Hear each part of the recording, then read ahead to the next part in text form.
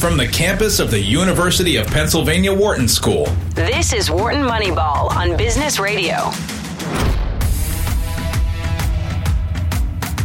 Welcome to Wharton Moneyball. Welcome to 2 hours of sports analytics here on SiriusXM. This is a special show, one of our favorites for the whole year. This is our NFL preview show. We have 5 guests, 5 of our favorite NFL cognoscenti in here with us this week, mirroring our preview show for college football last week. We are delighted to be finally to this point in the year. This is Cade Massey hosting with my longtime buddies and collaborators, Eric Bradlow, Audie Weiner. Shane Jensen's going to be in here fresh out of the desert. Might need a shower, but we've got good distance from him, so that's going to be okay. Shane will show up here at some point. This is Tuesday afternoon. We're recording. It'll go up on SiriusXM in the morning. It'll be replayed a few times there over the course of the week while the podcast up. Tuesday, the week the NFL kicks off on Thursday evening. Notably, the week after college football kicked off. We're going to hold off on college football. There is so much we could talk about, but we're going to hold off. We'll do a little bit of non-NFL talk in Q4, but we have a lot of content to get through in the first 3 quarters here. Audie, Eric, good afternoon to you guys. Thanks for being here. How are things going where you are? They're doing great, mostly. Yeah, I'm excited. I'm going to 2 home openers this year in the NFL. I'm going to the Eagles home opener. I'm going to the Buccaneers home opener. So what could be so bad in life? Hey, that's solid. That is a solid go. Actually, that's a fun little play. We can maybe we get our first guest to chime in on that. Which team would you take if you had to bet on who's got better prospects? Maybe more interesting, we'll say 2023. Which team are you going to take right now to have a better 2023? Who better to answer that kind of question than our longtime friend Eric Eager? Eric, good afternoon to you, and welcome back to Wharton Moneyball. Guys, it's so much fun. This is, like I said when we were off air, this is my favorite content experience to get to chat football and sports in general with you guys. Well, that's high praise, man, coming from you. Eric is the Vice President of Research and Development at Pro Football Focus. He that organization, which is slowly taking over the entire sports world. Maybe we'll hear a little bit about that as well. Eric, you can catch him in any number of places. His handle on Twitter is at Eric_PFF, I believe. And he also co-hosts the PFF Forecast podcast with George Johari, which is a fantastic listen for all things pro football and beyond. Eric, you said, as we went on the air, you said you were happy with the way college football went. And I'm guessing that means not that some team of yours won, but rather that a few teams of yours won. I'm guessing you had a good weekend at the betting line. Yeah, and I got to say I got lucky too. They started putting out player props for college football, which I'm guessing your former student and colleague Rufus Peabody, if that were the case maybe 10 years ago, I don't know if the books probably would have started putting them up again, but I had a couple of passing yardage unders on the game last night, and mercifully both teams laid off the gas pedal in the last 12 minutes of the game to get me under both of those. So that was a lot better than it could have been. Coastal Carolina is sort of my favorite college team, and only because the numbers always like them, and they pulled through and covered against Army. That was a fun one. But yeah, there was a lot of, upsets are almost always good, right? The public loves betting favorites and overs, and we're generally speaking on a lot of underdogs and unders, and that makes for a good weekend when they hit. So it was a lot of fun, and I'm looking forward to the quarterbacks that are coming up because this season, 2022, we have 0 rookie quarterbacks starting in week 1 in the NFL. Right. And last year's crop looks like it's going to go 1-4 at best in terms of successes at the first round quarterback position. Well, it's one of the great quests in sports, finding the next young quarterback. And despite all we know and all the advances, still hitting 1 out of 4 or 1 out of 5 is remarkable. Eric, I hit you on gambling to begin with because it sure does feel like your at least forward-facing presence in the sports analytics world is increasingly gambling-oriented.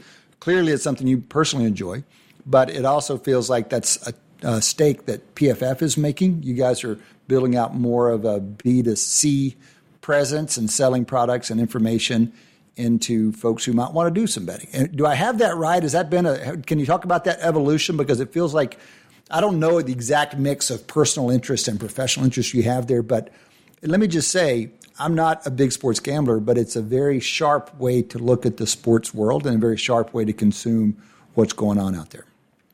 Yeah, I mean, I think that PFF was built, actually PFF started as like a British person's hobby, more or less, and then morphed into. Hold on, not a British person. Let's got to honor him more than that. Can you? Yeah, sorry, Neil Hornsby, who is actually a couple months into retirement now. Congratulations, Neil. It was really his hobby. He was watching football and kind of, people would look at this linebacker make 20 tackles and Neil would say, that person's actually not having that big of an impact on the game. Somebody's got to make those tackles and they're all happening 5-6 yards downfield. So he devised a system to grade people. And ultimately that the initial, and I think a lot of us want to be embedded in teams and at heart, right? Like, even when I was in academia, I wanted my favorite calls when I was a consultant for PFF were always with the teams. I always wanted to be embedded, help them make decisions. And that certainly has been a big part of my career. But the reality of the situation is that there are 32 NFL teams. There are, if you count FCS, 250 or so college teams. And after a while, like once everybody has adopted your data systems, like you either have to charge them more or you just stagnate. And, the B2C space, there's a lot of, business to consumer space. There's a lot of people who kind of want that experience for themselves. So I know, Timo Risky, who's been on your show before, he chiefly among a few other of us built the mock draft simulator. So, consumers can go to our website and mock the NFL draft for months on end. And there's millions of users that use that. Sports betting is kind of, it's one of those where you get to sort of like trade your favorite NFL teams, or fantasy football is the biggest one. And we're getting a lot of subscribers now. You get to manage your own football team and PFF sort of starting its work in the B2B space, moving into the B2C space, sort of seeing that opportunity because people want to engage in the game. And sports betting is a big reason for that. I mean, there was the documentary about sports betting and fantasy that said, the average fantasy football player watches 3 times as many games per year than the fan who doesn't play fantasy football. I would imagine sports betting only increases that multiplier. And obviously more interest in the game fuels the entire business enterprise. So that's kind of where we're seeing it. It's a little tricky, right? Because sports betting is, has a bad rap. And if you don't understand it very well, you could lead people into losing money. And so there's an ethical situation that we wrestle with for sure. But I think that people are going to do it. So the best thing that we could do is lower everybody's theoretical hold. So hold on. Say more. Eric's going to jump in here, but you got to elaborate what you mean by lower everyone's theoretical hold. Well, like if you're listening to ESPN, so Joey Galloway, and I know this hurts a little bit for you, Cade, but he said that he thinks that the betting line between Alabama and Texas is going to get out to -30 by Saturday, which is patently absurd, right? And so if somebody's taking that Eric, betting by the way, line, it feels that way to me too. I know it's not true. Thank God I'm taking faith in the line, but it certainly feels like it could be. Yeah. So if somebody's taking that betting advice, which is on ESPN, which is, the most watched sports network in the world, right? And they go to the counter and they say, okay, I better get myself some Alabama -20 before it gets out to -30. Then somebody betting into that is betting what I call the full hold. They're betting the -110 on a coin flip, thinking that they're not betting a coin flip. And, there's a number of different ways to lower that, the 110 to 100, right? You can use, an odds screen and literally find the book with the best number that can lower the house advantage, from let's say 2.4% to 1.2% or something like that. Or it can make yours positive. You could have what's called a negative hold if you find a market that, let's say, but lets you bet +110 and then the rest of the market's painted at minus 110, you have an opportunity there if you don't like the game eventually to buy off of it. There are a number of different avenues that even if you don't handicap, right, even if you don't want to like have a model for how good the teams are, you can bet more responsibly. And even if you're even like, let's face it, like the book's business model is that people are going to lose. I think that it's incumbent upon people who produce content to help at least people lose less, if not win some. And I think that unfortunately, you know, there are a number of different factors in the space that are making people basically lose the maximum amount, which is unfortunate. Yeah, so Eric, I was just going to ask you, since you guys started out as you mentioned, a B2B company, and now you're kind of diversifying to B2C. And I think one of the things you would agree with is you guys are a data provider in a number of ways. Is the same kind of data you're providing in a B2B context the same set of variables that are useful for those that want to build predictive models for gambling and sports outcomes? I could imagine those being very different. And has that changed, therefore, at all pro football's focus on kind of the data it kind of thinks about generating? Yeah, for sure. And I think that there are other providers. I know you guys had Ted Knutson on a couple weeks ago. You know, StatsBomb, like Ted was a part of Brentford and then, you know, the team side of soccer. And then he was part of Smart Odds, and Pinnacle, which is sort of on the betting side.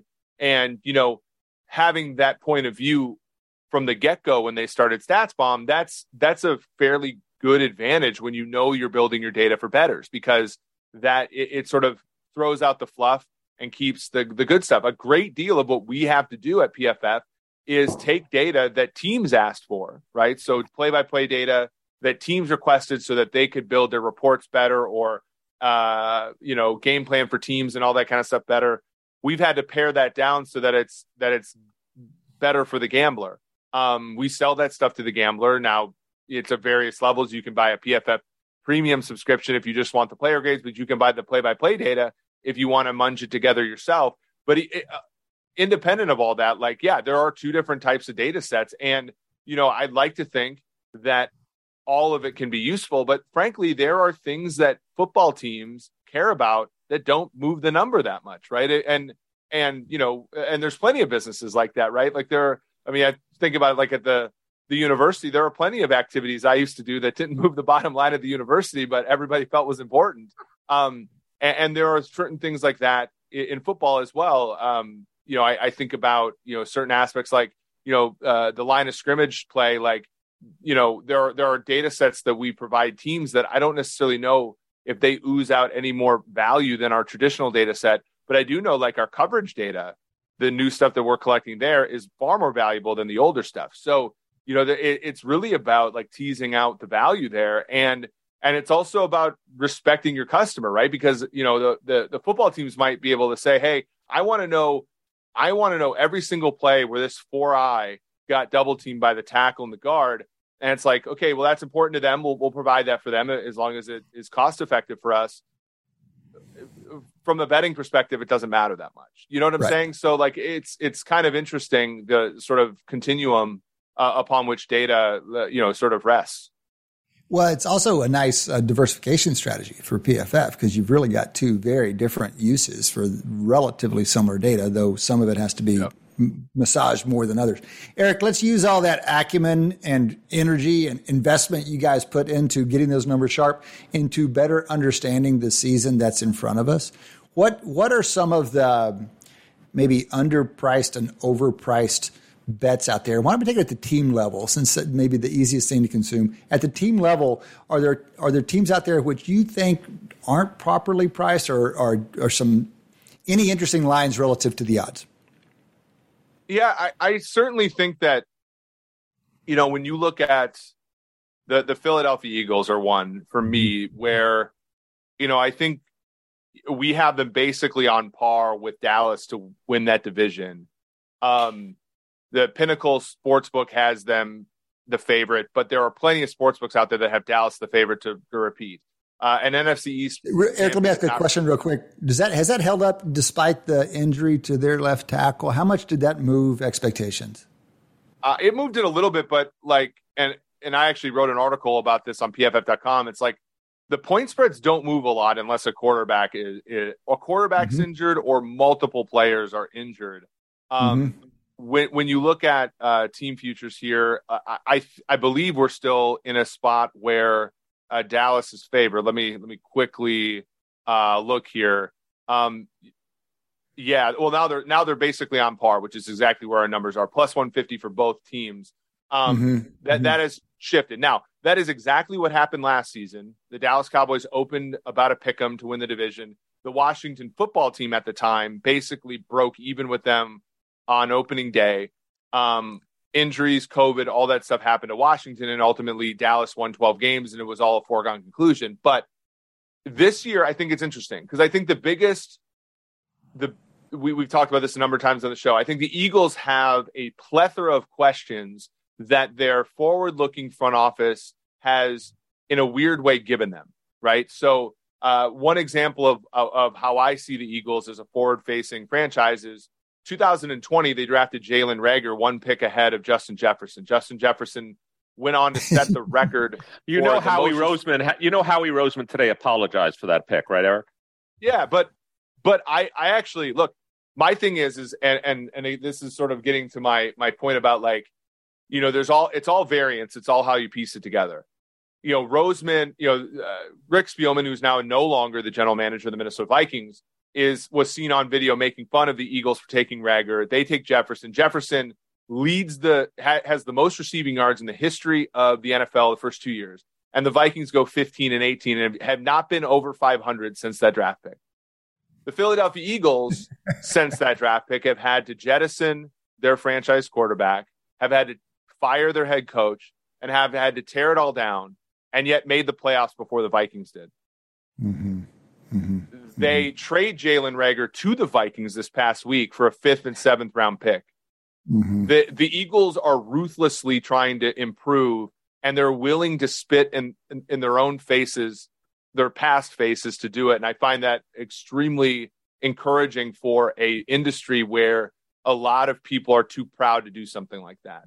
That is awesome and extremely, extremely well put. I want to push you on one thing, though, because I don't think there are many people in the world that have thought as much about NFL quarterbacks as you have in recent years. And what is the cap on the team? What's the cap on Hurts, and what's the cap on the team with Hurts? Well, and that gets to my second point, because I think that there's two outcomes for the Eagles this year. The outcome last year was, we're really good on the line of scrimmage, and we have a quarterback who's limited. Let's play to our offensive and defensive lines, and let's win all the games we're supposed to win, and take our chances on all the games they're supposed to lose. And all the Eagles wins were against bad teams, and all the Eagles losses were against good teams.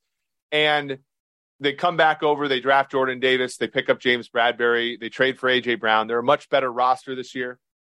And I still think the question becomes, do they completely lean into the stuff that Jalen Hurts is good at? So power running game, some quarterback run stuff, limited passing game, et cetera, et cetera. I think if they do that, their schedule is favorable enough and their team is good enough for them to win 11 or 12 games. However, it doesn't help the entropy, right? Like, each individual play in a scheme like that gets you not further away from knowing what Jalen Hurts is, but not as close as you could be. And the second outcome for them, in my opinion, is to run a traditional offense with Jalen Hurts. And I think that if they do that, there's going to be bumps in the road in the learning curve for Hurts, which could cost them a game or two, but might ultimately be better for them long term. And so I think for the Eagles, there are probably two outcomes. They've already made up their decision on Hurts, and they might try to information gather through practice or other things, but they're going to run the offense that suits Hurts and is sort of, from a perspective of the quarterback, penny rich, pound poor. I think they're going to do that and then just move on from Hurts, which would be unprecedented, right? Having a successful quarterback on a rookie deal and not extending him. I think they're going to do that and win a lot of games this year versus trying to stretch him out and maybe get better as a team, but not improve the record. And, ultimately either move on from him or buy into him long-term. Like, I think they're going to do the former rather than the latter, which will make for an interesting offseason next year, when they might trade him to a desperate team. They might just let him play out his deal. They might, there's a number of things that they would do that would put them in an awkward position. Well, listen, man, that's a super interesting analysis because basically up front you said this is something they do really well. They think very critically and they're tough in these decisions about their veterans. And then you said, and therefore I expect them to do that with Hurts, which is a strong call. I'm glad to hear that much from you on the Eagles. I do think they're one of the more interesting storylines coming into the season. They have done well in the preseason. Many people are kind of excited about them, and getting your take on it is helpful. Eric, we could only do this for about 31 more teams, but unfortunately we're out of time. We're going to have to let you go and do your things and jump on with another guest. But as usual, great to see you, man. Thanks for being here. Hey, thanks for having me on, guys. Take care and good luck this season. That's great. Eric Eager, head of R&D at PFF. You can follow him. I flipped his handle around. It's actually at PFF_Eric, at PFF_Eric. And the PFF Forecast podcast is a delicious one. We recommend it. All right. That is Q1 here in the NFL Preview Show. We have 3 more quarters to go. Come back and join us after the break. You're listening to Wharton Moneyball on Business Radio. Welcome back. Welcome back to Wharton Moneyball. Welcome back to this year, 2022 NFL Preview Show. This is Cade Massey hosting with Audie Weiner and Eric Bradlow. Our 4th co-host, Shane Jensen, is going to slide in here sometime before this show is over, fresh or maybe not so fresh, out of the desert. We are rolling into the second quarter now. We have a couple more guests lined up in this quarter. You guys can always join in some way. We love hearing from you. Our handle on Twitter's at WMoneyball. Hit us up with questions, suggestions, ideas, critiques, whatever you got. You can also send us email. We have a mailbag. The email address is moneyball@wharton.upenn.edu, moneyball@wharton.upenn.edu. We read everything you send. We love hearing from you. We get as much of it as we can onto the air. All right, just off the Zoom phone with Eric Eager, rolling into another longtime friend of the show, longtime guest of the show, and one of our favorites, Brian Burke. Brian works with ESPN now. He was really one of the pioneers in football analytics, and he's doing still pioneering work there at ESPN, one of the leaders in their stats and information group analytics team. Brian, good to see you. Thanks for being here. Yeah, thanks for having me on. It's always a lot of fun. Well, you're wearing an Orioles hat, and it's funny because I was just thinking earlier today or last night about how oddly we have. Now, look, I've got a couple of Yankees on this Zoom call, so same division. I can't speak for them, but I have a lot of people in my life who are like close people in my life who are diehard Orioles people. Are you a diehard Orioles fan? I was born like 2 blocks away from Memorial Stadium and lived the first several years of my life literally in the shadow of Memorial Stadium. All right. Before we moved out to the county. So you could say, yeah. And so I'm a big Baltimore fan, and we lost the Colts in 83, and that was quite a blow. And so that's when I just really adopted the Orioles, and I was just fell in love with them. So you're a little too young to have grown up on the famous of all famous Colts quarterbacks, but you must have grown up in like the Burt Jones era, I'm guessing. Burt Jones is my first memory of a quarterback. Yeah. Was who was their running? Lydell Mitchell, their running back. Do I have that right? Yes, at one point. I'm not sure how much they overlap though, but Burt Jones is kind of a tragedy. I mean, he was just like a Herbert Allen type prototype, and then had a shoulder injury. And, back then they couldn't do the kinds of arthroscopic surgeries they do now, where it might have been like a 2-week thing, and it just ended his career. Jeez. Okay. I was following from a distance. I didn't even know that detail. Listen, man, let's jump into 2022 Baltimore, just straight in. What is your expectations for the Ravens? The Ravens, I mean, what's the arc? The arc is, man, it looks so promising, and then people are getting skeptical about Lamar. Some people are always skeptical, but getting more skeptical than the injury to him after unprecedented series of injuries around the team. And now, you look at all the expectations, and they're clearly, in terms of expectations, second tier, depending on how broadly you cut that tier. It could be third tier. What do you think is going to happen with the 2022 Ravens? Yeah, so I'll tell you what our model's saying. And I'm quite biased, but we do have we do have. You're in good company, Brian. The Ravens are one of our adopted teams for sure. Yeah, definitely. Very analytics friendly team. I definitely love staying in touch with them. But they're one of the most interesting stories, I think, because they have these like cataclysmic injuries, just historic levels of injuries last season, and still came within a game or so of making the playoffs. And just imagine a team like that. So imagine a team that was half a game out of the playoffs, and then signed like 12 free agents who are all in their prime, all pro quality players.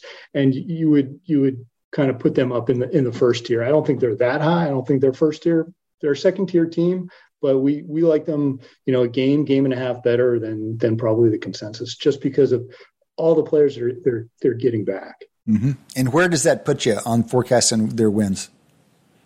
We like Baltimore probably 10 and a half. Mm-hmm. Mm-hmm. Do you like them best out of the AFC North? By a hair over Cincinnati. We think it'll come down to them. Obviously, we're a little pessimistic on Pittsburgh in that division. Sure. I think there's some Tomlin magic going on maybe in Vegas. It's kind of because he just doesn't have losing seasons, but quantitatively. At what point does that shift from being a reality to being a narrative? Because it's such a great narrative, so everyone I can get pulled into it. We can all get pulled into it, but this may be a real stress of that. Just in general, in terms of the importance of coaching, I've come around. Like I think it's very important. I think he's obviously an excellent coach. You can't. There's not a case to there's not really a case to make against that. So, but. I agree that he's. Let me make sure I'm not misunderstood. Of course, 100%. But does that mean he's a lock to not? So the deal is he hadn't had a losing season in forever. If he can make, he just announced Mitchell Trubisky as the starter. If he can make Mitchell Trubisky a 500 quarterback, he's coach of the year in my view. Right. I think that a lot of people are making that bet, but quantitatively, that just doesn't show up in the numbers. Brian, let's stay in that division and let's jump to the team you just mentioned, the Bengals. And to help us better understand what we should expect out of the Bengals, can you talk a little bit about the tools you would use if someone came to you and said, "Hey, we need to understand Joe Burrow. Is he, which Joe Burrow is he? Is he going to be? What's he going to be?" You would say, "Okay, Brian, take the time you need, break out all the tools you need." How would you go about determining what you think of Joe Burrow? What tools would you have at your disposal? Well, the first thing that comes to mind is what really stood out about the Bengals last year was their offensive line was, 28th, 30th in the league. It was just, it was an amazing accomplishment to do what they did with such a poor offensive line. So I would kind of start there, and you'd have to credit Burrow.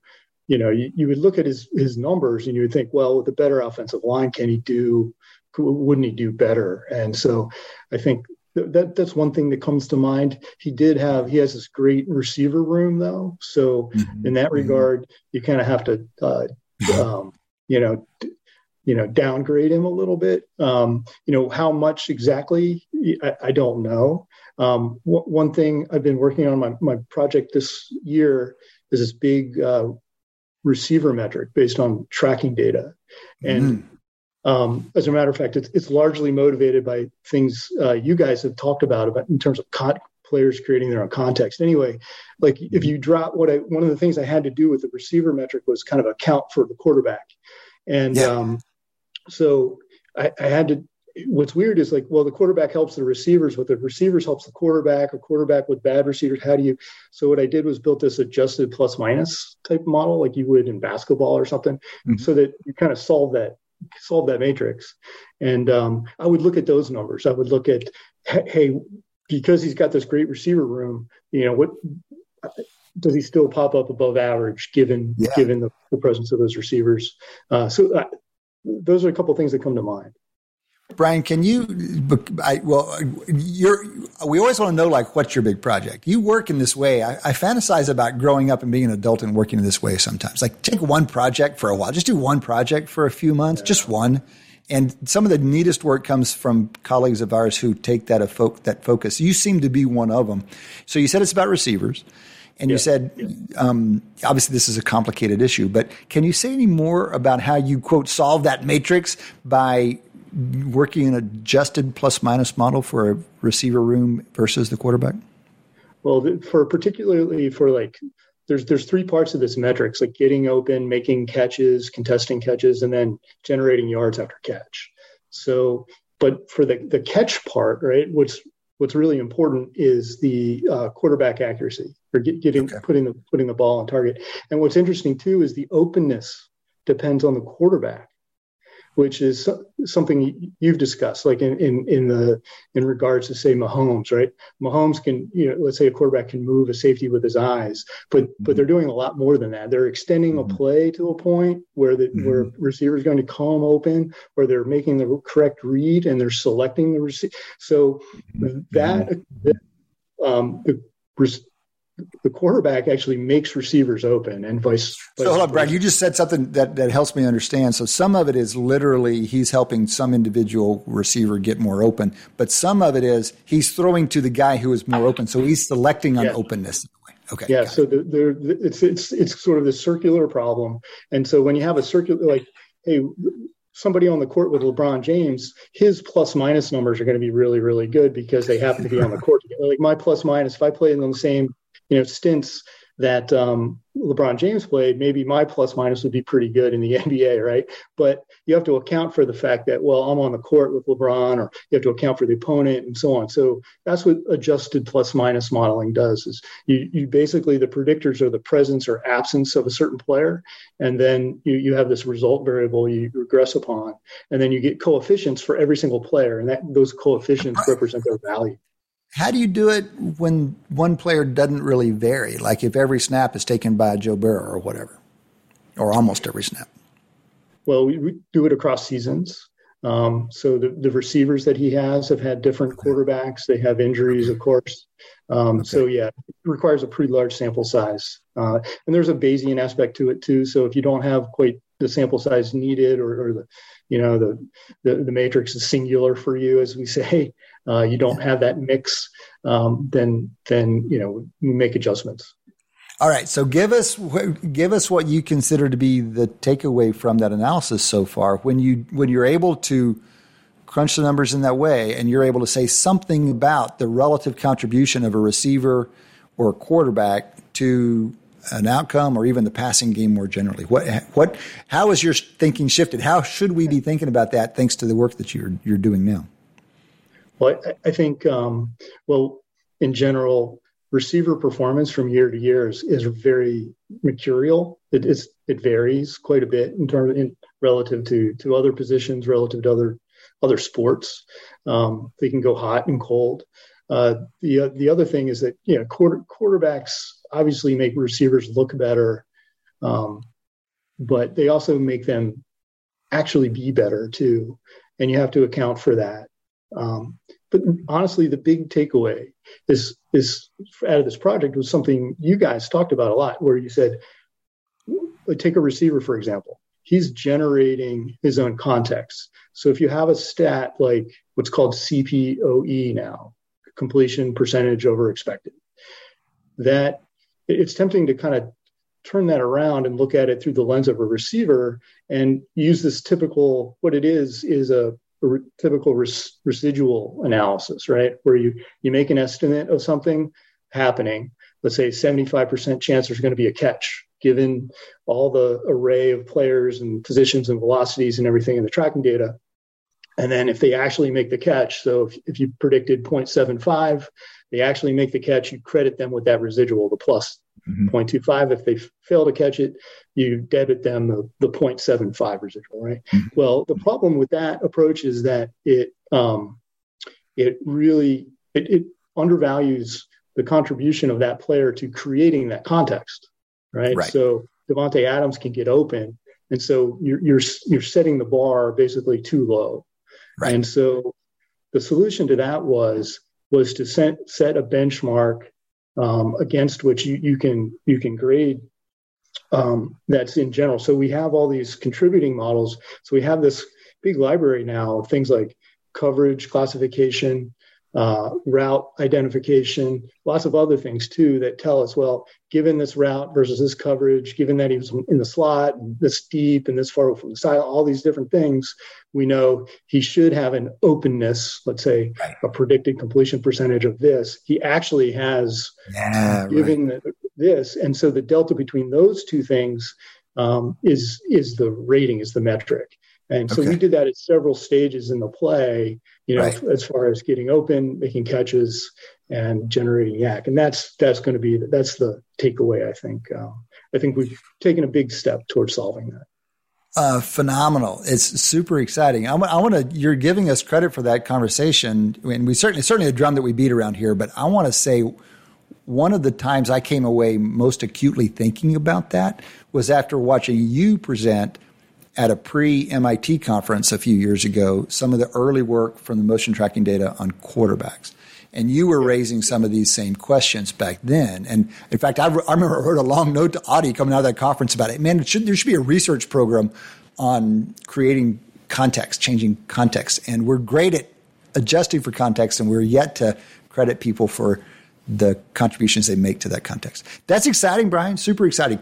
Look, we never know where these conversations are going to go. We could go a long way on that. Let's ask for one kind of on the field story that you're interested in, whether as an analyst or just a football fan in this season. And here in the last minute or so, what's a storyline? Any storyline? It doesn't have to be a mainstream storyline. Something you're interested in about the NFL season. Well, sticking on the topic of receivers, that's all I've been thinking about for a few months.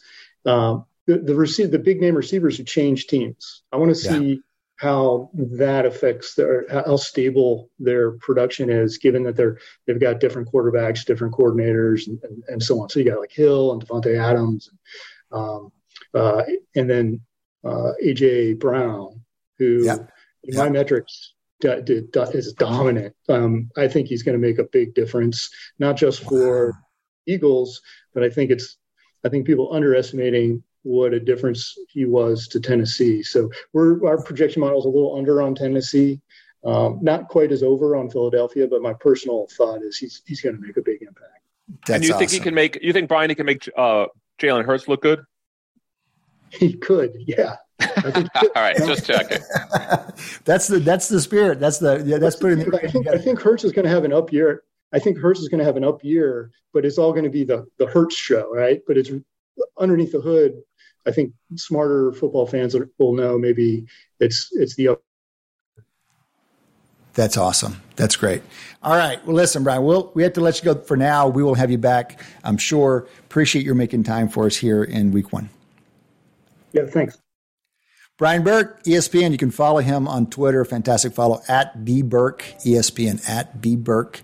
Burke with an E. So there's 2 E's in that handle at @BBurke, ESPN. All right. Continuing our NFL preview show with a string of our favorite longtime guests. We are now joined by Michael Lopez. Michael is the Senior Director of Football Data and Analytics at the National Football League. I believe he still has affiliation with Skidmore, where he was a longtime professor. So he still practices there a little bit, still doing some research, but also running things in the shop there for the NFL. Michael, always great to see you. Thanks for making time for us. Yeah, thanks for having me on. Excited to start the season. I bet. Well, tell us what week 1 looks like for you. What's on your plate this week? What are you thinking about? What are you excited about? What are you worried about? Well, a couple scripts that'll have to run Monday morning. Hope they work. Other than that, we kind of worry about the same things each week, right? We want the games to be competitive, exciting, there to be back and forth and fans to tune in and hopefully not a lot of injuries. So that's kind of what we keep our eye on, whether it's, team 1 or team 2 or team 31 and 32.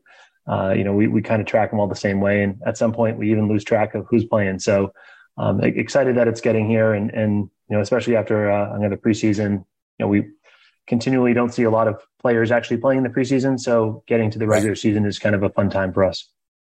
You mentioned health. That's obviously often something we talk about. What's your sense of where the league is on health these days? Do you feel like there's progress? Do you feel like there's increased wisdom around the league on how to handle players? I know it's a struggle and everyone's trying, but Where's your sense of the progress? Well, I think there's been a lot of things that the league has done that, we could point to, whether it's rules in the kickoff, recommended helmets that players should wear, even factored into a little bit of our overtime discussion last year with, per play injury rates in overtime versus the first quarter. So I think the exciting area is that there's a lot of really good research, and turning that into actual on-field changes has also been kind of fun to be a part of. So I think that's the good news.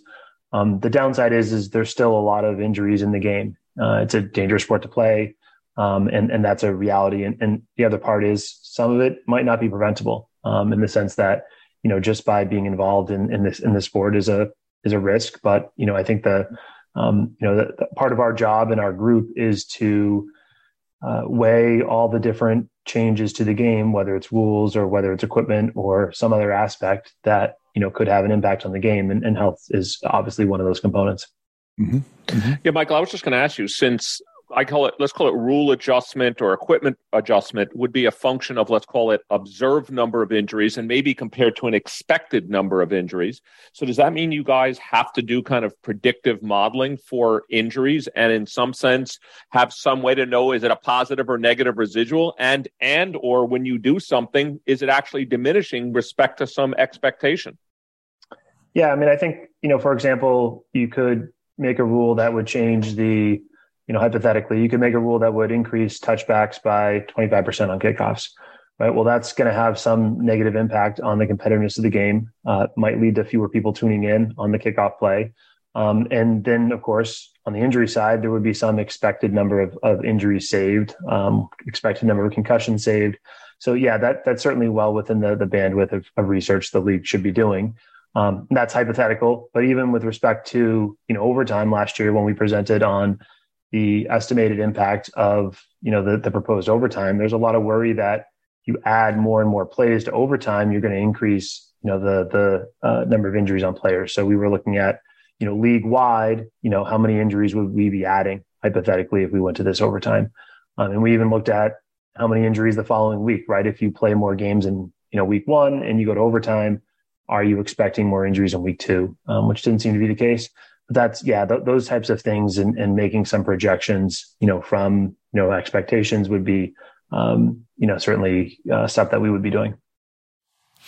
Michael, you've started something since being there at the league with the data bowls, and it's a way of sharing some data with the broader public, involving the whole analytics community, kind of advancing knowledge communally in a way. I want to hear more on the way you think about that, but here's one version of a question to push it along. Would you ever use injury data or health data in that way, or is it too sensitive? Or is it complex enough to benefit from that kind of communal effort? Yeah, the league has actually put on a couple of health and safety driven contests. I've sort of been in, affiliated with those a little bit, but they haven't been run by our team. But those, for example, they have a model which has been put into production to look at helmet detections and detecting using the tracking and the video data, how often, helmets are colliding, right? And, that could be used to look at impact, player level differences, cumulative concussion effect stuff, becomes a very sports science type thing that is maybe not necessarily in our wheelhouse on the football data team. But yeah, they're doing the same type of things. And a lot of the things, like the reality is, we could churn and to try and do some of this ourselves. But you end up getting better answers when you crowdsource publicly. And that's something we've learned, and I think they've learned as well. Mm-hmm. Well, say more about that crowdsourcing approach. How do you think about how football analytics or football knowledge advances, writ large? And then philosophically, what's your position on how much of that happens outside of the NFL, at the league level, at the team level? You've been a real catalyst here. How are you thinking about it? Well, honestly, trying stuff and failing it is really humbling. And so, when I started maybe in 2019, we had done one big data bowl version, but I remember talking about rush expectation for players. We had a completion percentage model that the league was using at that point, using the next gen data. But I tried it, right? I wasn't very good at it, right? And I would get like a projection of 2.5, and you look at the play and you're like, Barry Sanders wasn't getting 2.5 yards. Eric Dickerson's not getting 2.5 yards. So no, that projection's wrong, right? And then we worked with some collaborators and consultants, and they were still getting 2.5 or 2.3, right? And it was a little bit of a risk when we crowdsourced it, but that suddenly that projection's getting negative 0.5, and you're like, yep, that matches. And so a big part of it was just we try stuff and we fail at it, but if you have a good enough sense of the question you're asking and what tools are out there, you can. The hope is that the Kaggle competition or the big data bowls will get us a better answer. What's your sense of how that kind of insight or methodological advance trickles down into the buildings of the NFL franchise, the 32 NFL teams, if it does? How does that happen? I mean, I think teams answer questions in a variety of ways. That's the reality. And I don't exactly know what goes on, but I do think there is a recognition that when you have football data experts and they have tough questions to answer, there are a lot of different ways to solve them. Maybe hiring a bigger team is one of them. Maybe using external consultants that can do some specific thing. Right now, I think a lot of them want to get college tracking data, for example. That is, kind of a gold mine for data, but that's really hard to do. And so maybe you need some help to get yourself there. So, I think there's a variety of data sets that teams want, a variety of new tools and new techniques, and how they go about getting them. They usually don't tell me. But I do think there is the awareness that there's a lot of really cool questions to be answered right now in the football data space. I would think also, Michael, it would be very helpful for us as academics to understand what curriculum to teach. Because as we see what, I'm talking about the college division of what you do, but I know there's also the open division. We can see what methods are actually useful and teach against those methods. Yeah. I mean, for us, that was, I'm a former / current academic like that. I was right there with you, right? I was doing the baseball data and the layman package when I was teaching, because that's the only thing that existed out there. And for me, it was relevant to get people thinking about football data, novel questions. What does this data look like? And I also think it's a benefit for us long-term as a league too. These are people that weren't necessarily thinking about football data careers that now are. And they were growing up thinking about baseball data careers. That's what I was doing 15, 20 years ago. So, having this data out there, I do think is a long-term benefit for the league in that sense too. Where do y'all, all four of you guys, where do y'all think the best work is happening in football analytics? And here's a hard version of the question: is what's the chance that it exists in academia? What's the role for academia in NFL research whenever what's going on among the community that Michael has built is so good? Honest question. I'll just go first with 10 seconds. I'll say from an applied perspective, I think it's definitely not happening in academia. But from a who's going to develop methods that might unlock some new insight, I think that's what academics' job and role is. Yeah, just to follow up on that, I think one thing that kind of prevents academics from, doing that kind of cutting edge is the, availability of kind of the high resolution kind of data that I think of the league and teams have. And it actually kind of just sort of emphasizes the importance of things like the big data bowl, where we get some academic exposure to the type of data that is out there so that we can kind of start working on these types of methods. Mm-hmm. Mm-hmm. I'm not sure that one of the things that academics were doing and did it in baseball is they got a chance to think about the biggest questions. And I'm not sure that the biggest questions are there for the academics to work on now in football. And it would be nice. I mean, Brian Burke. What do you mean? What do you mean by the bigger? What's an example in baseball, and what could you imagine in football? Well, so in football, I mean, for example, like evaluating receiver effectiveness. If you don't have that tracking data, it's really hard to even weigh in deeply on that subject. So that's kind of, I think, what we're missing. It really follows what Shane is saying. But I still think there's big questions. I think we have to creatively look at it. I mean, I think they're still out there, and we should be able to solve them. Y'all are more sanguine than I am on academic research in this space. I think the community is so powerful and so widespread, and the energy and the data and the people are so resourceful. I'm more deeply skeptical. I think it's just kind of a different enterprise, academic research. Michael, I'm curious. The problem that I have is that they're not actually writing it up, and so until it's written and then it's just. Well, Adi, it's because the academic journals don't want it. Well, no, they don't want to publish in academic journals either. I mean, why bother? Put up a 538 article and move on. Michael, I'm curious your perspective. You're straddling these two worlds.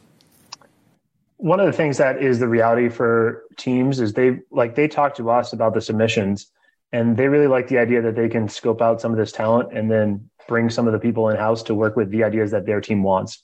And I wouldn't exactly say that some of the things that we've done in the Big Data Bowl have instantly led to, no one's going on from our competition on the secondary and saying, you know what, this player ranked this person over this person, so we're going to go sign that player. Like we're not naive. That's not happening. But what they are saying is, okay, listen, this person, these are the skills we're looking for. This person can code. We'll bring this person in. So I think that is part of it. It's as much about the metrics themselves as it is the folks who can do it. And obviously just, small iteratively building out the process for analyzing this. The other reality is there's a whole element of NFL analytics, that's salary cap type stuff that just is a little bit beyond our purview, but is really fundamentally how teams think, right? It's not just about the on-field data. It's building a team and constructing a team. And it's hard for us to really loop ourselves into that big picture. Mm-hmm. Those are some big, difficult questions as well. Michael, before we let you go, just in the last minute or so, what are you thinking about next? I know you're always figuring out what the next Data Bowl question is going to be, but just generally, what do you think is the frontier of our knowledge on football? What is the most important frontier to be pushing right now? Goodness. I would say I think there's a lot of stuff about season level construction of practice and things like that. So, for example, when you're building a team, you're building a practice schedule, you're building when players are playing and when they're practicing and when they're rotating in a game and all those types of things.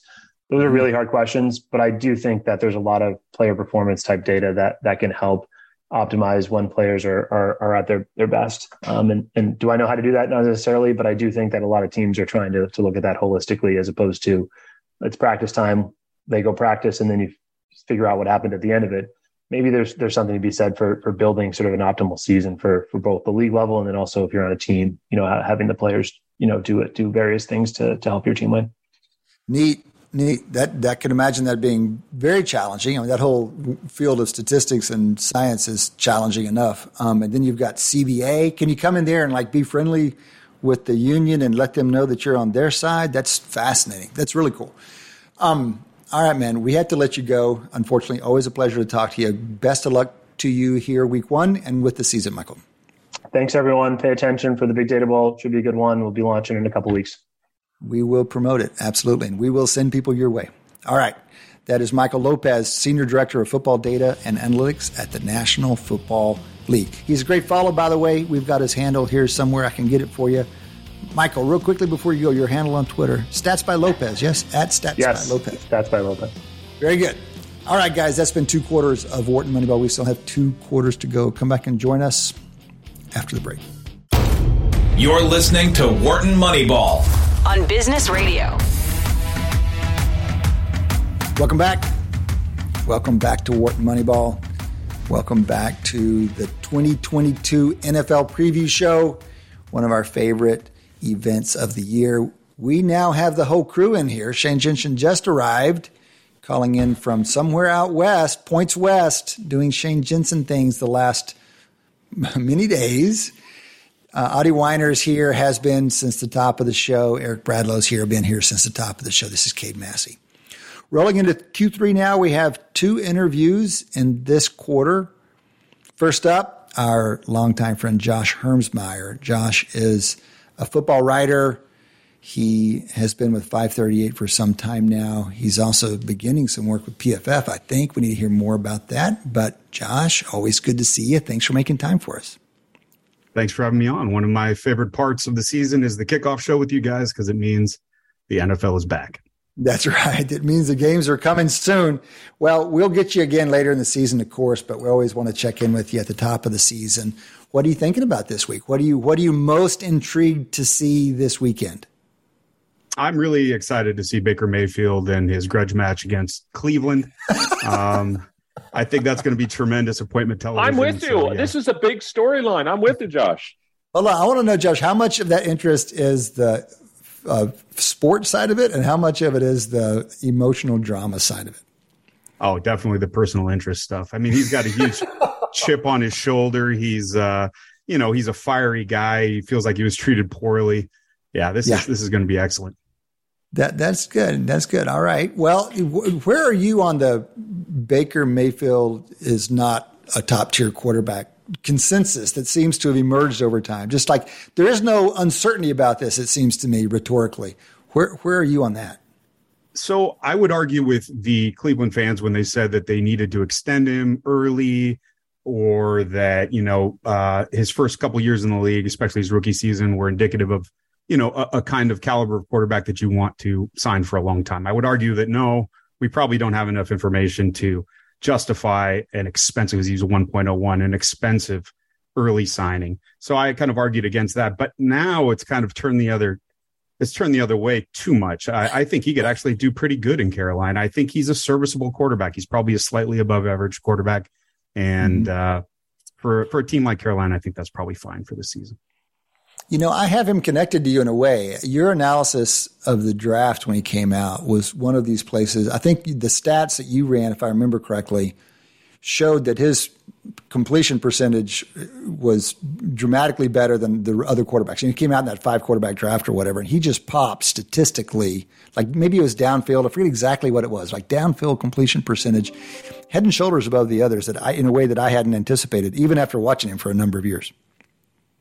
Yeah, he did really well when we adjusted for competition and depth of target and all that kind of stuff. And I know lots of other people's models liked him too. I know he had a really good statistical profile, and all the intangibles obviously were on his side, except for his measurables in terms of height. But he was a good prospect. I think he was a good bet for Cleveland to make, and 100%. Just no question. I meant that as praise, by the way, Josh. It was one of these things where I'd watched the punk play ball for OU for years, and I didn't realize how strong a prospect he was until I saw your analysis. And teams obviously agree with you, so it's a very difficult thing to pull off. Speaking of quarterbacks, you just wrote a piece a couple weeks ago for 538 looking at a couple of interesting quarterbacks, Daniel Jones, for one, and curious, can you walk us through what you saw in there? He's another one of these is like, okay, highly thought of coming out, maybe not as much as the Giants thought of him, but what do we think is going to happen next? And then Trey Lance, of course, with the Niners.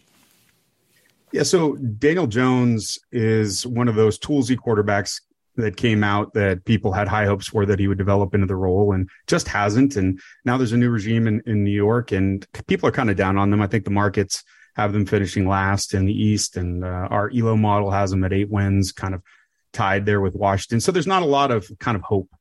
And I think that maybe the Giants fans should have some reason for hope. Now, it may be misplaced, but I'll give you my pitch. And that is that Brian Daboll came from a system in Buffalo where they really worked on a kind of similar quarterback, toolsy quarterback that wasn't very accurate in Josh Allen. And they kind of mashed every single easy button that they had scheme-wise to make his reads more defined and to help fool the defense, right? So to kind of give him, make them fooled and then define the reads. So what they did was on 32.8% of offensive plays in 2020, they ran play action, and it paid off really well. I think almost 40% of their passing yards came on those 32% of the plays. And they ran it back again in 2021. It was around 32% of plays were play action, and nearly 40% of their yards were gained on those plays. So they were effective play calls, and it really helped Josh Allen kind of mature into this quarterback we know now, which is one of the top 3 or 4 elite quarterbacks in the NFL.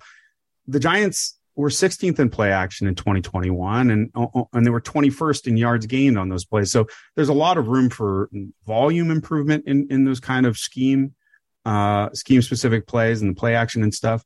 And there's also room for efficiency gains. So I think if Daboll will bring that package to the Giants, which you would kind of assume he would, then I think there's a reason for optimism in New York. The argument against is that perhaps this was all the head coach in Buffalo. If you look at Daboll's history, he wasn't very progressive when it came to play calling prior to his time in Buffalo.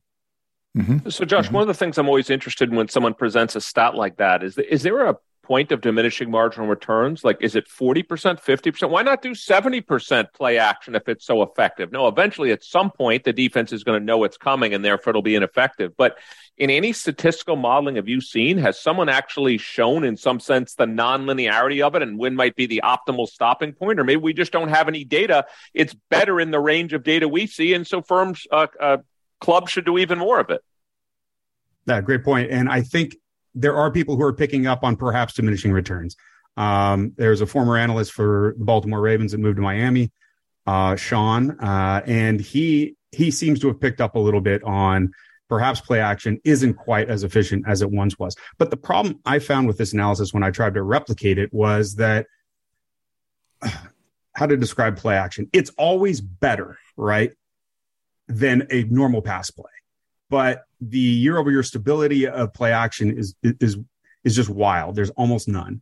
It's always better. It's always better than a bog standard passing play. But even if you're really bad at play action one year, you could be really good at it the next. So there's a lot of variance inherent in the measure, and especially when you use things like EPA per play, that it makes it difficult to say, are we really witnessing diminishing returns based on volume, or is it just one of those weird quinks in the data year over year? So I think the jury's still out. People used to make this kind of, for 10 years, they've been making this kind of claim against passing. And we've seen an increase in volume over the past decade from 2010 to 2020 and almost no diminishing returns. I mean, certain years were worse, but then it popped back up the next year. And I think that it's a legitimate concern, but as you pointed out, I just don't think we've seen it in the data for long enough yet to think that we've reached that point, that inflection point. Yeah, I mean, and do you think with play action specifically, is that variation that you're talking about kind of inherent? Like, is it just a very kind of stochastic sort of kind of strategy? Or is it more that variation? It's explainable if you were to be able to kind of dig in and incorporate in who the running back, who the line personnel is, all this type of stuff.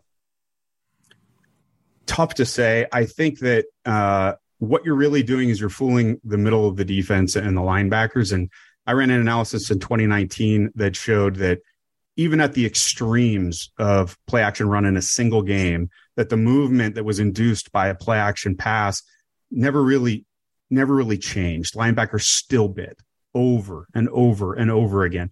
One of the things that Sean found was that he found that biting had stopped after a certain number of plays, and that perhaps coaching had changed. The coaching points used to be, look, your job as a linebacker is to run fit. You got to get in there and stop the run. And perhaps some coaches across the league are now coaching their linebackers to play the pass first.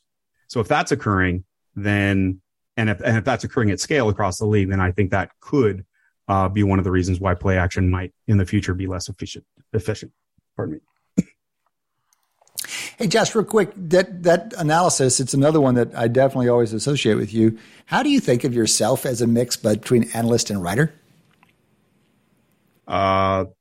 That's a good question. I mean, sometimes I'm told to tell the story of the season. And so when you do that, you kind of grab for any kind of data or analysis that's going to help you tell that story. But what I try and do is, as much as I can, if I'm making forward-looking statements, to kind of ground them in predictive metrics, or at the very least comment and make sure my readers understand that I may be citing a certain statistic, but there's no real consistency in that particular metric period over period. And so to kind of give them the sense that while I'm describing something that happened, we shouldn't take it too far and think it's something you should place a wager on or something like that. Mm-hmm, mm-hmm. Well, listen, speaking of wagers and trying to embrace, I've been looking for someone to naysay the Bills. They've emerged so clearly as the favorite and kind of head and shoulders. Ben Baldwin just ran the expected power rankings based on the point spreads for the whole season. And it's, Bills head and shoulders above everybody else. And you're enough of a contrarian to have a naysay on this, I'm guessing. So do you believe in the Bills? Should they be this much the consensus? I mean, I love the Bills, but come on. Yeah, I think if there's a chink in their armor, it's that people are kind of expecting their defense to run it back just exactly how they did in 2021. And it was generationally good. And I think that's highly unlikely. So, that real quickly on that, Josh, that it seems like we're supposed to all believe that defense doesn't persist as well as offense anymore, right? So is that one of the reasons you say it's highly unlikely that they'll do as well next year or this year? Well, just that any kind of performance of that magnitude is hard to replicate, but it's especially true on defense. Okay. And then, but look, if Josh Allen is the quarterback he was in the playoffs last year, I mean, they played a game where they scored a touchdown on every possession in the playoffs. If Josh Allen can take some of that kind of growth that we saw in the playoffs where he just became otherworldly, then all bets are off. And I think people should be bullish on the Buffalo Bills. What do you think about that, though? I mean, what is your understanding or belief about Josh Allen? The last time we saw him was one of the most heartbreaking losses I've seen, and I've been a Bills fan for a long time. What Josh Allen do you think we'll see in 2022? Again, regression to the mean. I mean, you just called it on the defense. And one kind of part of that, I think, if you could comment, is I feel like if there's any chink in the armor, it's that it's Josh. Josh Allen gets injured. It's a very different team, and you could say that about any elite quarterback in the league. But do you kind of feel like more mobile quarterbacks are even more prone to that kind of particular variation or potential for injury? That's a good question. I mean, so I've seen analysis that have shown that mobile quarterbacks actually keep themselves out of harm's way to a certain degree because they're not in the pocket where the massive hits occur. So maybe there's an argument to be made that once you get outside the pocket and you're approaching the sideline, you better control the severity of the hits that you take. So maybe that's part of it. He's also a really big dude, and it's hard to take down with just one guy. So maybe he also has an advantage there. But the way I view running quarterbacks is they have an extra out, right? So that if the play isn't there, obviously they have another way to gain yards and be productive. So I think Josh Allen kind of is the entire package to answer Cade's question. And yeah, I think that last year I was kind of waving the flag of regression. And I said, hey, look, no one's ever done what he did from year 2 to year 3 after being so poor. But he's done it back to back. He's been elite 2 years in a row now. And now my priors have shifted, and I'm ready to say now, I think this guy could be pretty good for a long time. Also, Josh, I was just looking, isn't Case Keenum their backup? And I was just looking at his stats. He's thrown for 15,000 yards. He's got, I think, 76 touchdowns, 46 picks. He's got a QB rating of 85. I mean, you could argue he's not in the bottom quarter of starting quarterbacks. I mean, those numbers would put him in the middle of the pack. So, I mean, Case Keenum's not horrible, right? Case Keenum won 13 games. Kirk Cousins with the Vikings has yet to top 10. So I don't know. I think Case Keenum is a great backup quarterback. I think last year they had Trubisky. Trubisky's a starter now. So they've done a good job in Buffalo of really kind of making insurance plays just in case something does happen to Josh Allen. But great point about Keenum. Okay, last question for you. Then we'll have to let you go. More quarterbacks. You're wearing a Bengals cap, I believe. So what's up with that? And what's your take on Joe Burrow, another man who could be primed for regression, or could be the next great quarterback in the NFL? Yeah, he's injured still, or at least he's recovering from an injury. So I'm a little worried about that. I get reports were that he lost 20 pounds. That's crazy. Oh, so hopefully he's worked himself back into shape. The reason why I'm wearing the hat is and this is boring stuff, but once a year, I'll try and make it quick. Once a year, a buddy of mine go to one stadium we've never been to before. So we're a little over 1/3 of the way through. So I should finish this when I'm in my mid to late 60s. So, but no, this year it was the Bengals. Okay. Good fun.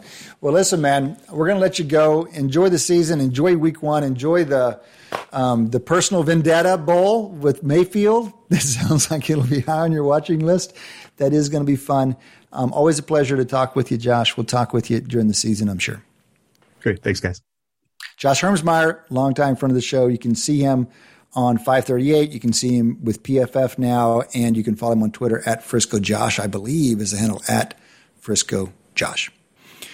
All right, continuing with our last guest here on the NFL preview show, we're delighted to have Laura Rutledge back on the show. Laura, as many of you know, is host of NFL Live on ESPN. She's also host of SEC Nation. We're going to have to talk a little bit of college football before we do NFL.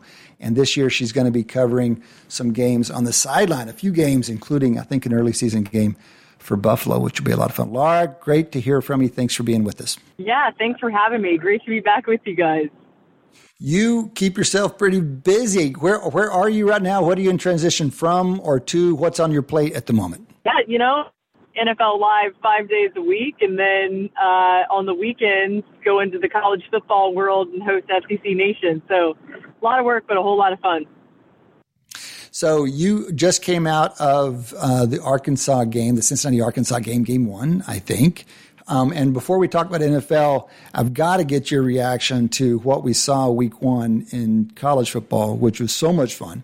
But in particular, your alma mater, I think Anthony Richardson had a coming out that few people have had. What is your take on Anthony Richardson? Talk me off of thinking this is the best storyline we've seen in a while. My goodness. I mean, it certainly looks like it, right?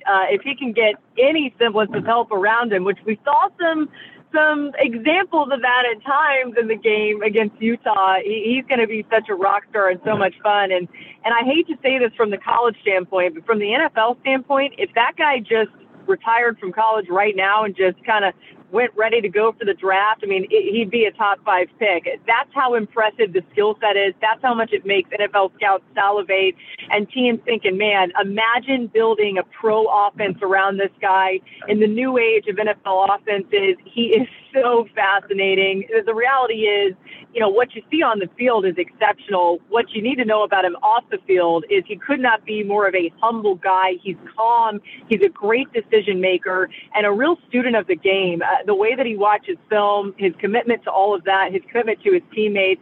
I know it may sound like I'm just blowing smoke because I did go to Florida, but I promise this is an unbiased, just a report about Anthony Richardson. He's going to be so much fun to watch here as long as he plays for the Gators and then certainly on the next level as well.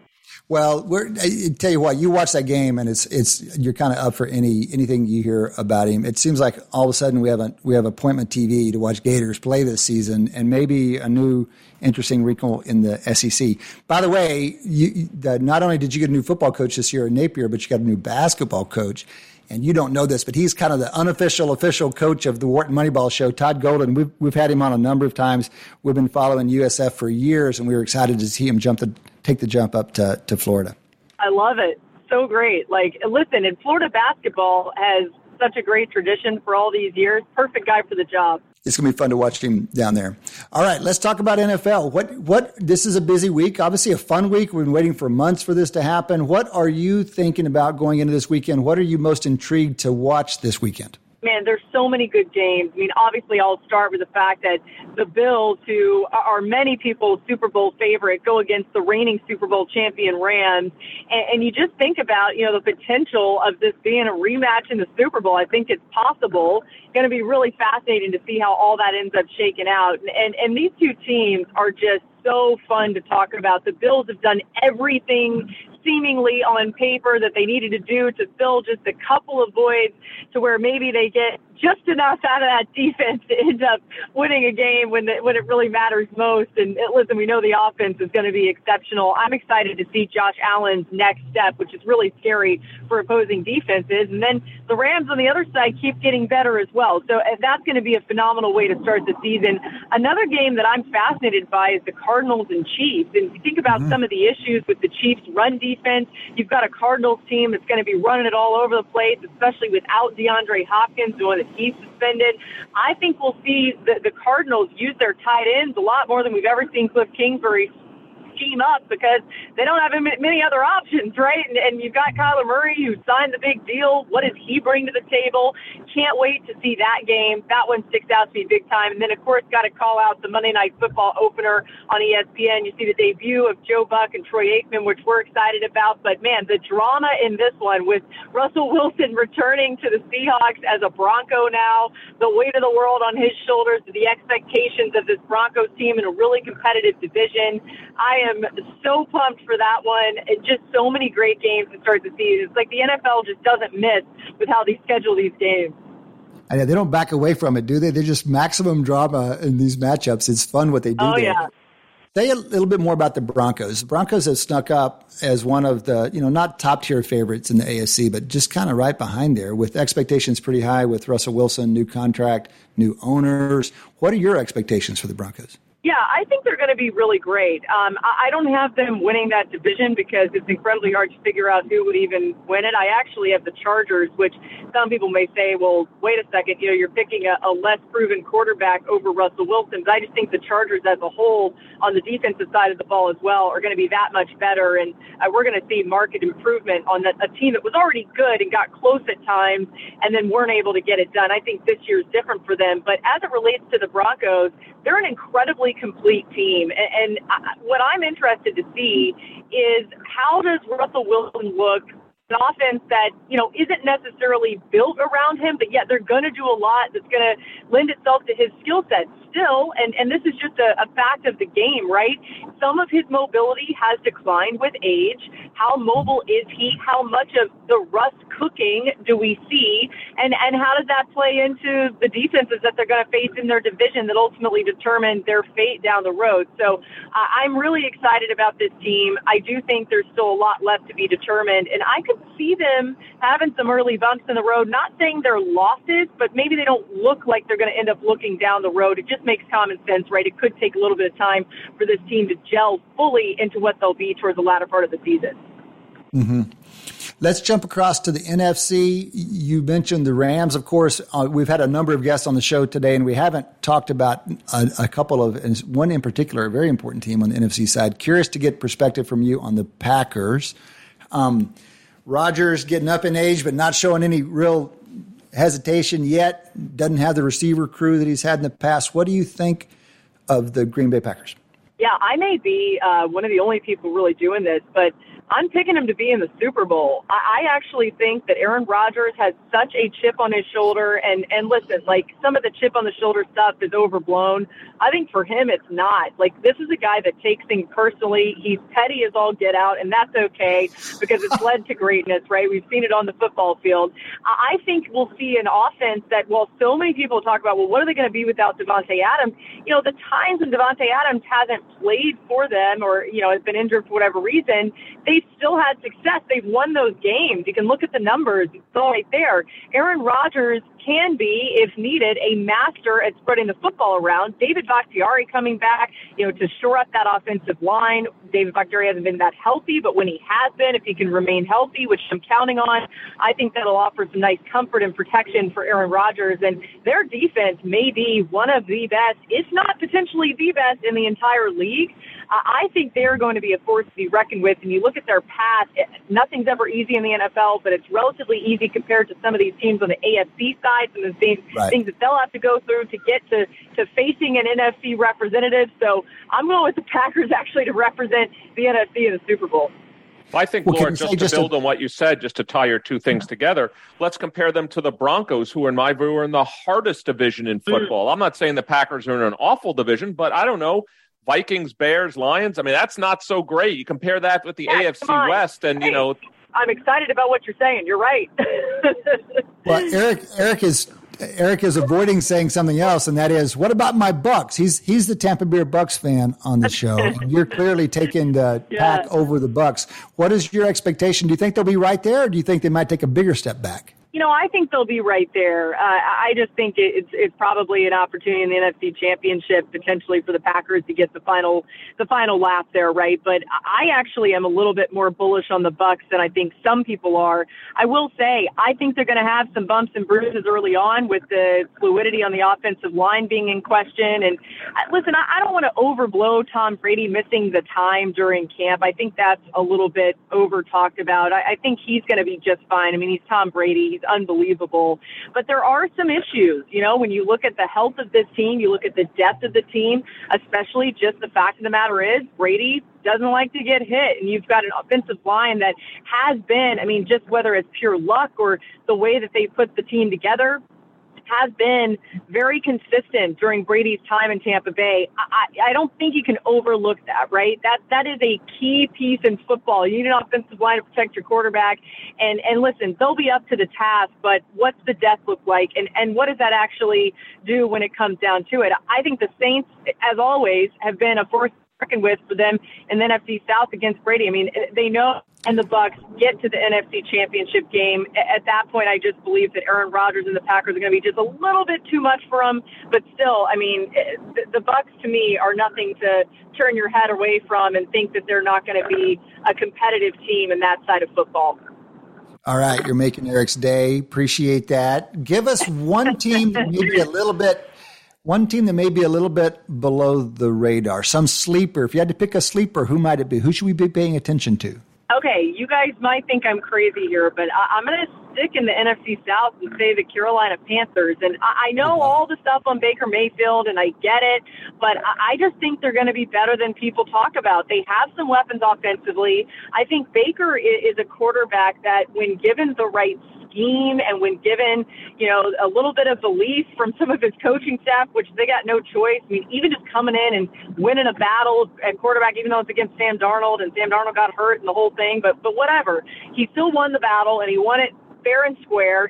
I think that builds him up a little bit. And we've seen Baker, despite, falling off in Cleveland eventually, it wasn't that long ago that he was leading them to success in the postseason. It was a big story. So I would circle the Panthers as a team not to overlook. And listen, if Christian McCaffrey can just stay healthy, my goodness, a little bit more than he has in the past, they are scary, I think, at times offensively. So I would single them out as maybe an under-radar team. Mm-hmm. Laura, curious to hear your thoughts on how you consume football, how you think about football, how it's different than when you started. We're all, we've all been watching football all our lives, but we've got so much more information now, so many more people in the conversation now. We can think about it, consume it more critically. How do you think you watch and consume and think about football differently in the last 5 years or so? Yeah, I think it's a great question. I mean, one of the things I would first point out is something that I'm fascinated by is some of the advanced metrics and some of the things that we can find out, right? Like, you try to evaluate an offensive line and you're looking at the pass block win rate and the amount of time, how long they hold onto their blocks as it relates to an average of 2 or so seconds. I mean, just so many of these things that really are instructive on how a unit is performing at the highest level. I find that stuff to be fascinating, and I've really gotten into that side of it. So it has changed the way that I watch games, because I am at times watching from a bit more of a numbers perspective than I was before, so that's one piece. But the other thing I would point out is just shouting out my teammates on NFL Live, and Dan Orlovsky and Marcus Spears and Ryan Clark and Mina Kimes, the way that they watch the game and just the real time, even back and forth that we have on text messaging or whatever it is, sometimes we're watching games in person too, has taught me so many things about how to watch football. Marcus's perspective on the D line and just some of the line of scrimmage play, that having a seat at the table with them to where I can learn it from their perspective and how they see things. And then, of course, Dan, one of the best when it comes to exo breakdowns. Ryan Clark, one of the absolute best when it comes to teaching the game and learning from him. And Mina Kimes, one of the greatest football minds I've ever been around. I've learned so much from them that I'm so thankful for. And it has changed the way I watch the game from a much more analytical, detailed perspective than I ever did before. And I'm so thankful for that, because I love football, but to be able to watch it from their viewpoint has really made a difference for me. You mentioned making use of some of the advanced stats these days. I mean, pass block win rate, for example. Are there questions out there that you hope that community can answer in the future? Do you look at some of these stats and go, yeah, that's neat. I'd also like to know this, or I have a theory about this, or hypothesize that. What could the community add to your understanding or advance the conversation? That's probably a question that's over my pay grade, but what I would say about that is really interesting, and this may feel a little bit far afield, but I think it applies here. They're working on a lot of advanced analytics, and they're using it on the XFL. So when the XFL debuts in the spring, and we'll see it, under the new tutelage of The Rock and Danny Garcia, just being around that a little bit, I went out and was part of their initial announcement and some of their launch and watched how they were putting some of this stuff. I mean, it's literally sensors that go on the bodies of players. So even with quarterbacks, telling them exactly why a certain throw didn't go where they thought it was going to go. It's more for the players, but I think fans would be fascinated in some of that, even just breaking down plays and looking back and saying, well, it's because of this one errant spin on the football that, it didn't get where it was intended to go. We think about this game being such a game of inches and sometimes even centimeters and seconds. And, it all comes down to these little moments that end up mattering big time when it comes to who's going to end up winning and who's going to keep advancing. And so to be able to really pinpoint those moments, I think as a fan would be fascinating. Maybe I'm just a big nerd, but I don't know. I feel like all of us would enjoy finding out a little bit more about that and being given the tools to do so. So I know they're going to be trying it out on the XFL. They're already doing it. I bet we see a little bit more of that eventually transition to the NFL with the XFL as a sort of a model there that they can use going forward.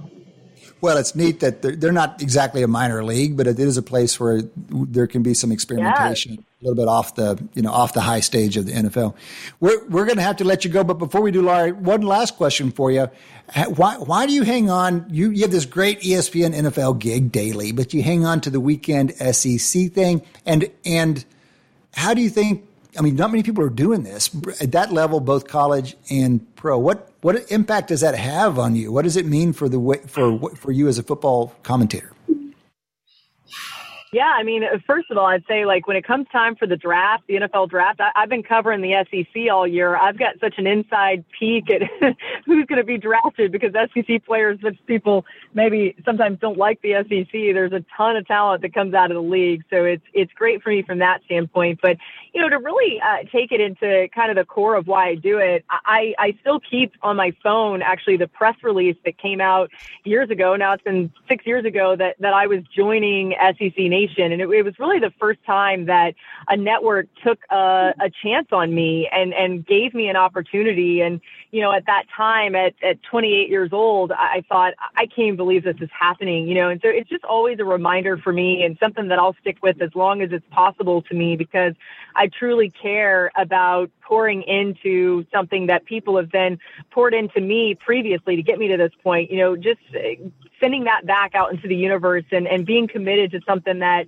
I feel like I've had at least some role in building up and continuing to grow. So I just never want to lose sight of the fact that, somebody took a risk on me and gave me an opportunity, and the SEC network was that for me and still is that. And what an incredible opportunity, to be on these college campuses and then to cover the NFL throughout the week and have a chance to be, on the NFL sideline and doing some of these shows on location for big events in the NFL. It's beyond anything I ever thought I would ever do. And so I just remain incredibly grateful that I have the chance to do it. I'm sure there's going to come a time when nobody wants me to do anything anymore. And at that point, I'll kick back and say, wow, those were some really fun years that I'll always remember.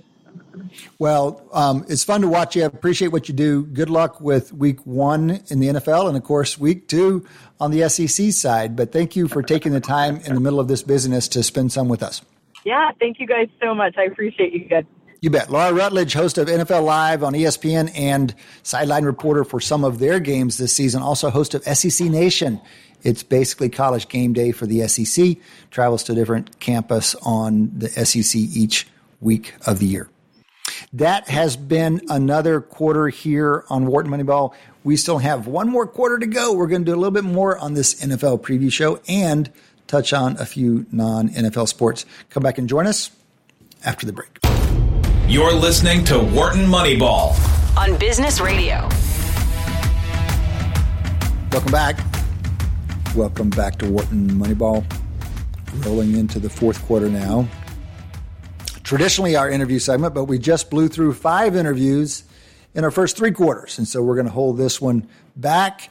We've got a 16-minute short-ish fourth quarter, and we want to debrief a little bit of what we heard and talk amongst ourselves about the NFL season kicking off.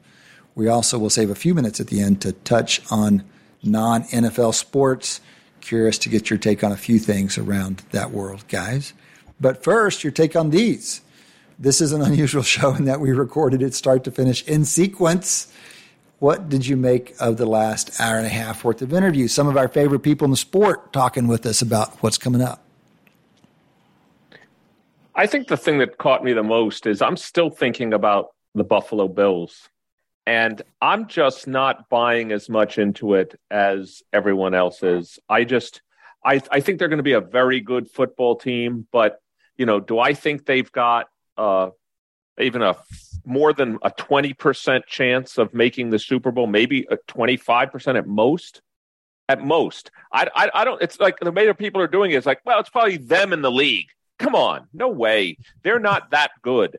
And I don't think they're a generational team. And I agree. I think Josh Allen is a bit of uncertainty there, not just about the injury that Shane talked about, but also earlier. But I think just, I don't know that he's an elite. He looks elite for a short period of time, but let's now see it where defenses are going to have a chance to adjust to him. I'm just not buying the Bills as much as other people are. Mm-hmm. Yeah. And I mean, but you would agree they're probably the best team in the league. If there was nobody I would pick above them, but I'm just saying I don't think their probability. You wouldn't give any team. You wouldn't give any team like more than like 20-25%. Certainly, yeah, that's correct.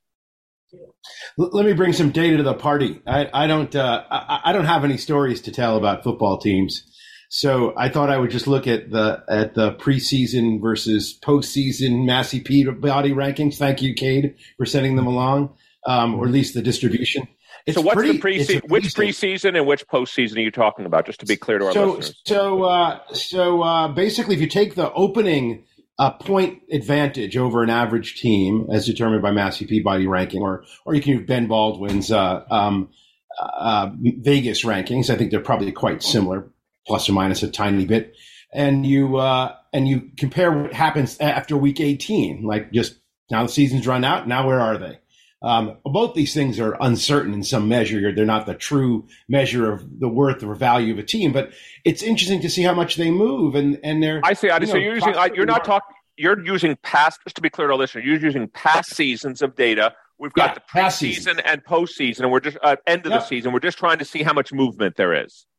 And there is a lot. I mean, it's a lot. I mean, considering that most teams are between plus or minus 4. Points from each other, with the best team this year is the Bills at 6. And there's some bad ones on the other side too. I guess, who's the worst? Looks like, but the Jets are probably close to it. And most teams are minus 4 and the standard deviation is 4. So that means just with the exception of maybe 1 or 2 teams on either end, anybody could be anywhere at the start of the season, which is why it's so much fun. Basically, we don't know so categorically who's going to dominate. It's a terrific point, and I appreciated the question. And we can look at it more finely because one might ask, okay, fine, that's for the whole distribution. What about the teams at the top? And I'll do that momentarily on the fly. But I want to say, one, I love that way of thinking about it, and it's such a great reminder. And I'm just giving you, I mean, Massey Peabody is an entirely decent system. We don't have the edge we used to have, but, we're basically on market. And so it gives you a sense of how the evolution of our understanding of these teams changes over the course of the year. Our understanding changes over the course of the year. And it's remarkable that they move that much. It really is. And we just doesn't feel that way right now. But if you look historically over the years, that's how much it moves. So by the way, that's instead of just to translate it into something that our listeners and maybe fans talk about, if we had to say using the preseason, predicting the NFL playoff teams, and then end of the year, who made the playoffs, how much overlap would that be? Because maybe I'll make this up. Maybe the Bills are a +6 and they only end up a +3. Okay, but they're still in the playoffs. Right. So how many teams would be overlapping between the two? And we've always talked, Shane, I think you and I have always talked about half roughly overlap from one season to the next, but that's not the same thing as preseason, end of season, how many make it. Yeah, and I think it's worth pointing out too. It's a little bit different question because it really requires a stem, and because teams play different schedules and all of that. But it's a good practical question we don't have the answer to on the fly like this. But look, the Audie's kind of working with a distribution that we're looking at that people can't see. But you're talking about a big bunch of teams. If you moved 5 or 6 points in the power rankings distribution, you're dropping halves. You're going from the top half to the bottom half, that kind of move. And Audie's point, I think, is it doesn't feel like that right now, where everyone's talking about the Bills and the Bucks and the Pack and the Rams, and that's kind of Chiefs. and assuming that those are the teams. And there's just a lot of volatility. I want to share what a sim looks like right now, just using those data. So on unabated, again, we talk about unabated as a place to run sims. It's just a place for tools. They're not going to give you picks, but they're going to give you tools. You can drop in any number of power rankings, and unabated will run a sim for you. So just using the Ben Baldwin-esque market lines to get power rankings, drop those in, and then run a sim. And the thing about this sim that is good is it does what Adi's worried about. It knows that it doesn't know. The worst way you can sim is drop in your preseason rankings and hold them stable for the whole 18 weeks.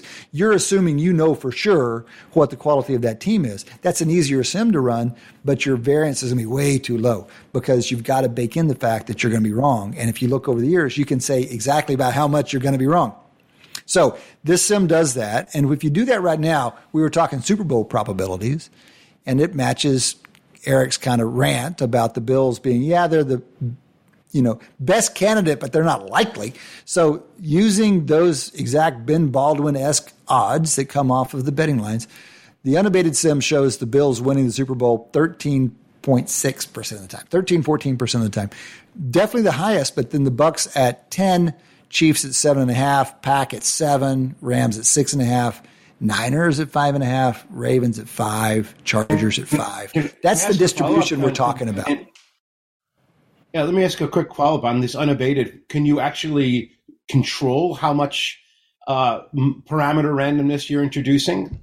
In other words, so if you take the Ben Baldwin's Vegas as a fixed constant, and then you can say, well, we don't really know those. Those are estimates. Let's add about 2 points or 3 points of standard deviation to those, and then we'll run simulations with normal distributions on the outcomes of the games, standard deviation about 12, et cetera, et cetera.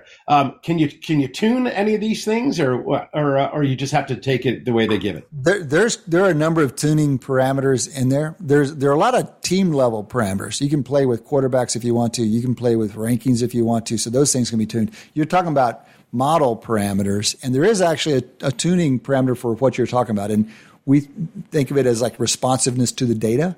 So you can kind of strengthen up the prior or weaken the prior, which is going to make those things move around more in response to what happens each week. I thought, Kate, you were going to talk about I thought you were talking about a different form of randomness, which is, let's say we have our power rankings right now, and let's say you take Ben Baldwin's, you put them into unabated. Well, after week 1, there's now a simulated set of outcomes. Now, of course, that changes the power rankings.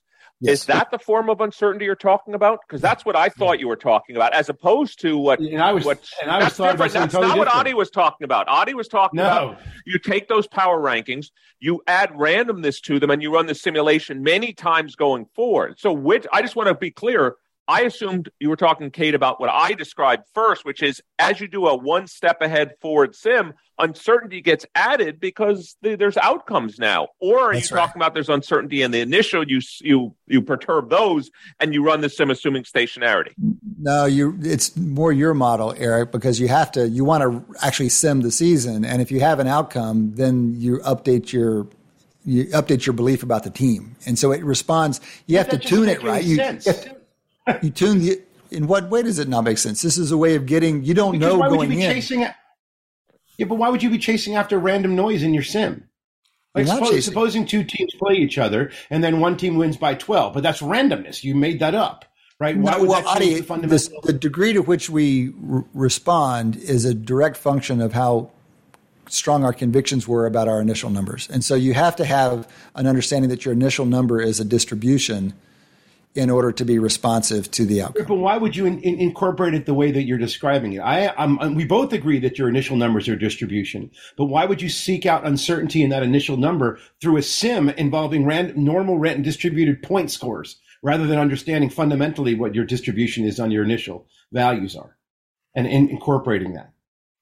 I don't think those are different. I don't think there's. This gives you game level outcomes, which is one possibility for why you would worry about it. And it just operationalizes the variance in a very concrete week by week way. But you could tune it to have the same effect. Yeah, I would think, Adi, that if you were running a simulation, you wanted to capture uncertainty properly, which is what Kate was talking about. You'd want to understand both your form of uncertainty, which is uncertainty in initial values, for sure.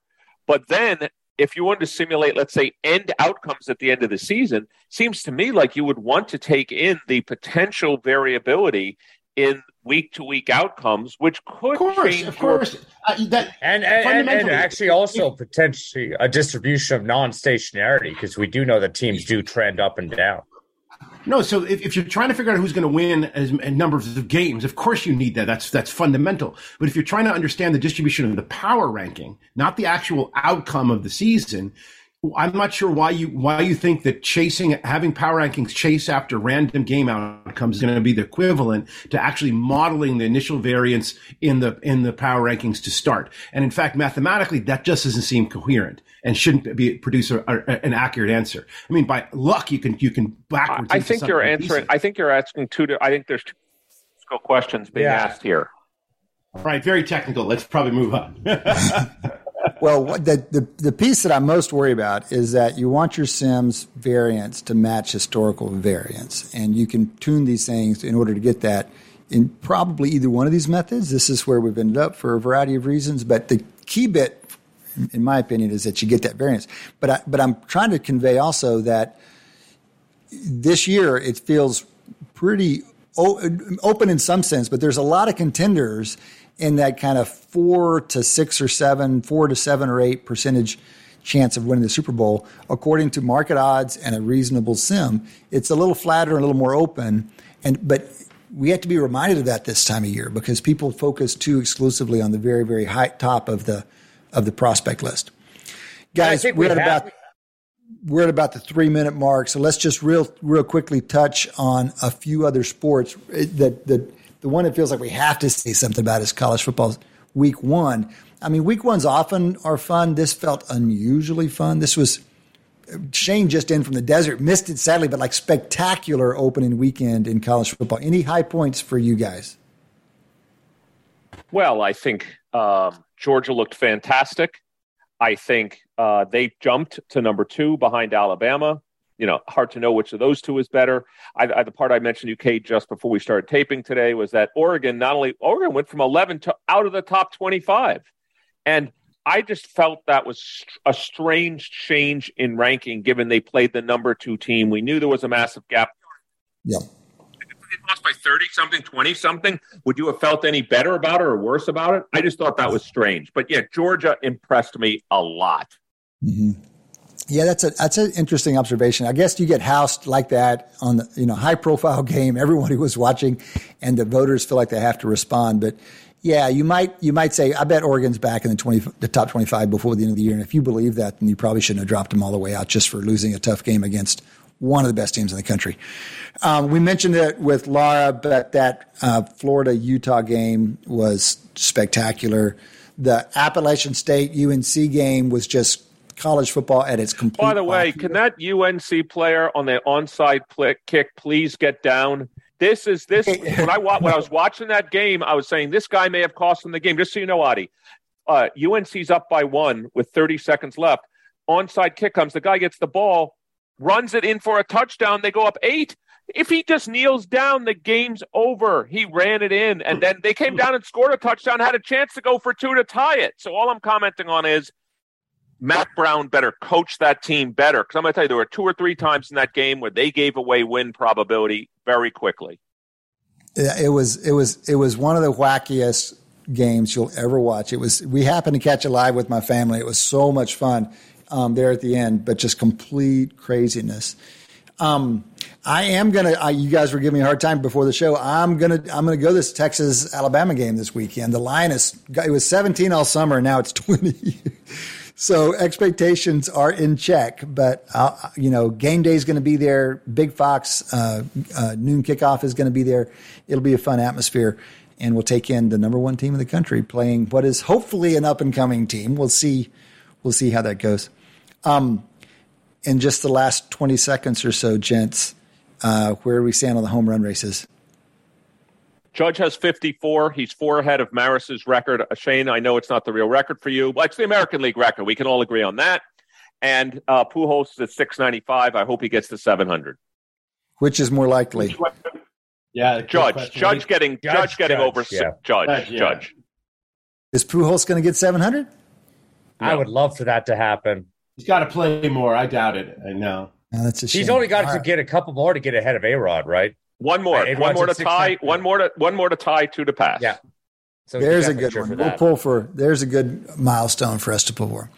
All right, guys, that has been the 2022 NFL Preview Show. 2 hours of sports analytics here on Wharton Moneyball. We will do it again. We do it every week. For the whole crew, Shane Jensen making it on the show. Good job, Shane. Adi Weiner for the whole gig here. Eric Bradlow as well. This has been Cade Massey. Matty Datz, Boss Man, many thanks. Dion Simpkins, Associate Boss Man Sound Engineer, sewing this thing together. Much appreciated. Thanks to all of you. Come back and join us next time. Between now and then, enjoy your sports.